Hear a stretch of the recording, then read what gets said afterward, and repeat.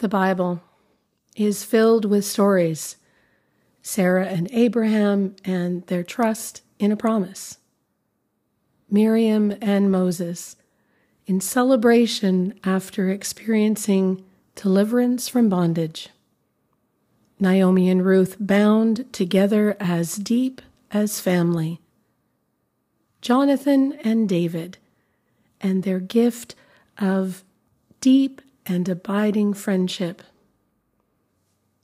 Mary and Elizabeth pregnant together, Lazarus, Martha and Mary who give thanks for the blessings of family, just as our lives are filled with stories. Welcome to Stories of Faith, the devotional edition, with me, your host, Denise Pollock, a diaconal candidate within the Evangelical Lutheran Church in Canada. My pronouns are she, her. I come to you today from the traditional and unceded territory of the Lekwungen people, the Songhees, the Esquimalt, and Wissanic nations, who have lived and cared for this land since time immemorial. As a settler who lives, works, learns, and plays on this land, I endeavor to tread lightly. The reading for today comes from the Gospel of Matthew, one of the biographies of Jesus, chapter 9, verses 9 to 13 and 18 to 26. As Jesus was walking along, he saw a man called Matthew sitting at the tax booth, and he said to him, "Follow me." And he got up and he followed him. And as he sat at dinner in the house, many tax collectors and sinners came and were sitting with him and his disciples. When the Pharisees saw this, they said to the disciples, "Why does your teacher eat with tax collectors and sinners?" But when he heard this, he said, "Those who are well have no need of a physician, but those who are sick, go and learn what this means. I desire mercy, not sacrifice. For I have come to call not the righteous, but the sinners." While he was saying these things to them, suddenly a leader of the synagogue came in and knelt before him, saying, "My daughter has just died, but come and lay your hand on her, and she will live." And Jesus got up and followed him with his disciples. Then suddenly a woman who had been suffering from hemorrhages for 12 years came up behind him and touched the fringe of his cloak. For she said to herself, "If I only touch his cloak, I will be made well." Jesus turned, and seeing her, he said, "Take heart, daughter, your faith has made you well."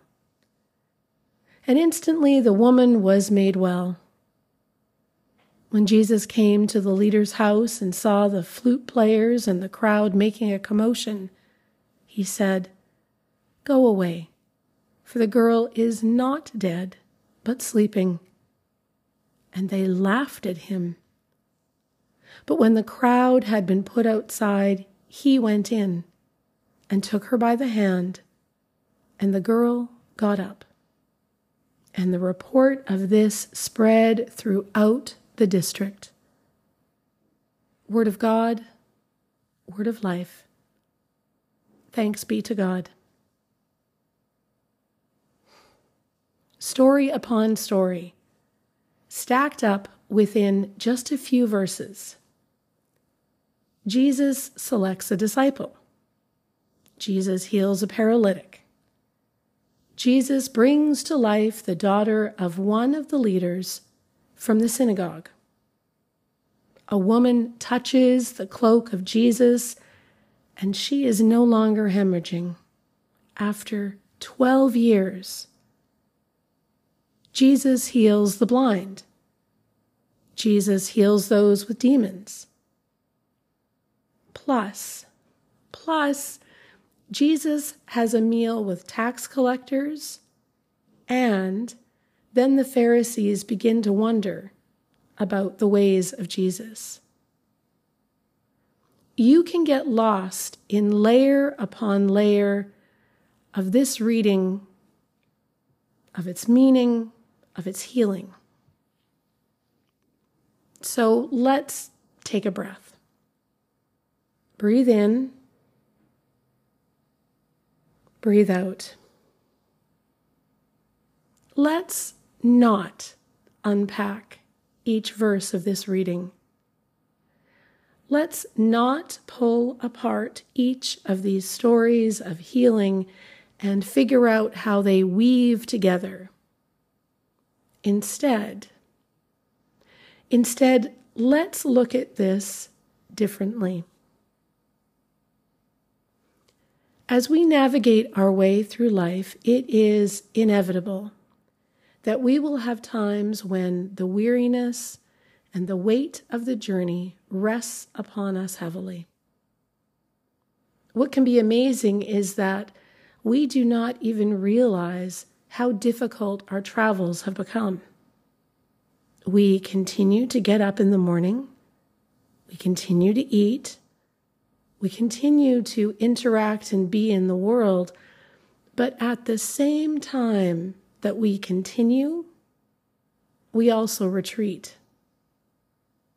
We say no to going out for tea with a friend because we don't go to the concert because those practices of self-care, the walks, the journaling, the music making, the friend and family connecting, the meditating, they become less frequent.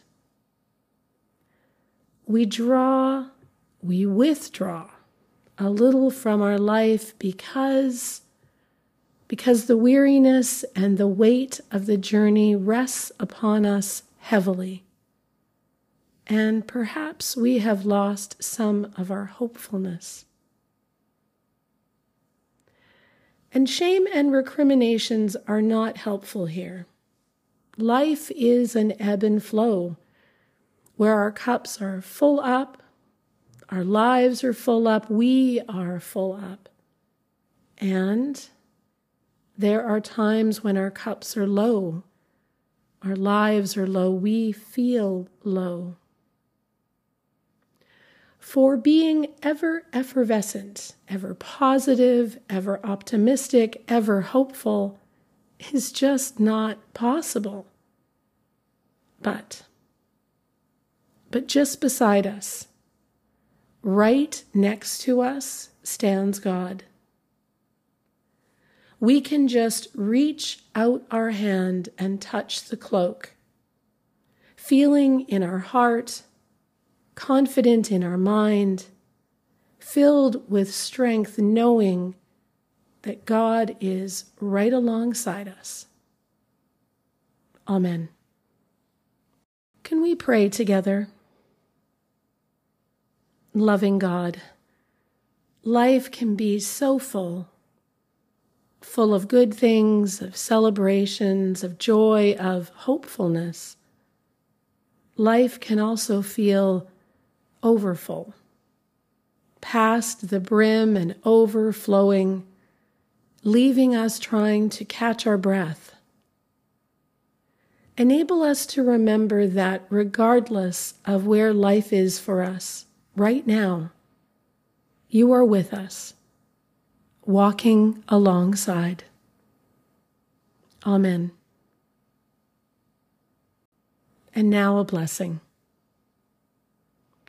And now go out into the mission world. Uplift the downtrodden. Preserve creation. And be committed to bringing hope to the hopeless in the name of the Creator and Mother of all life. Amen.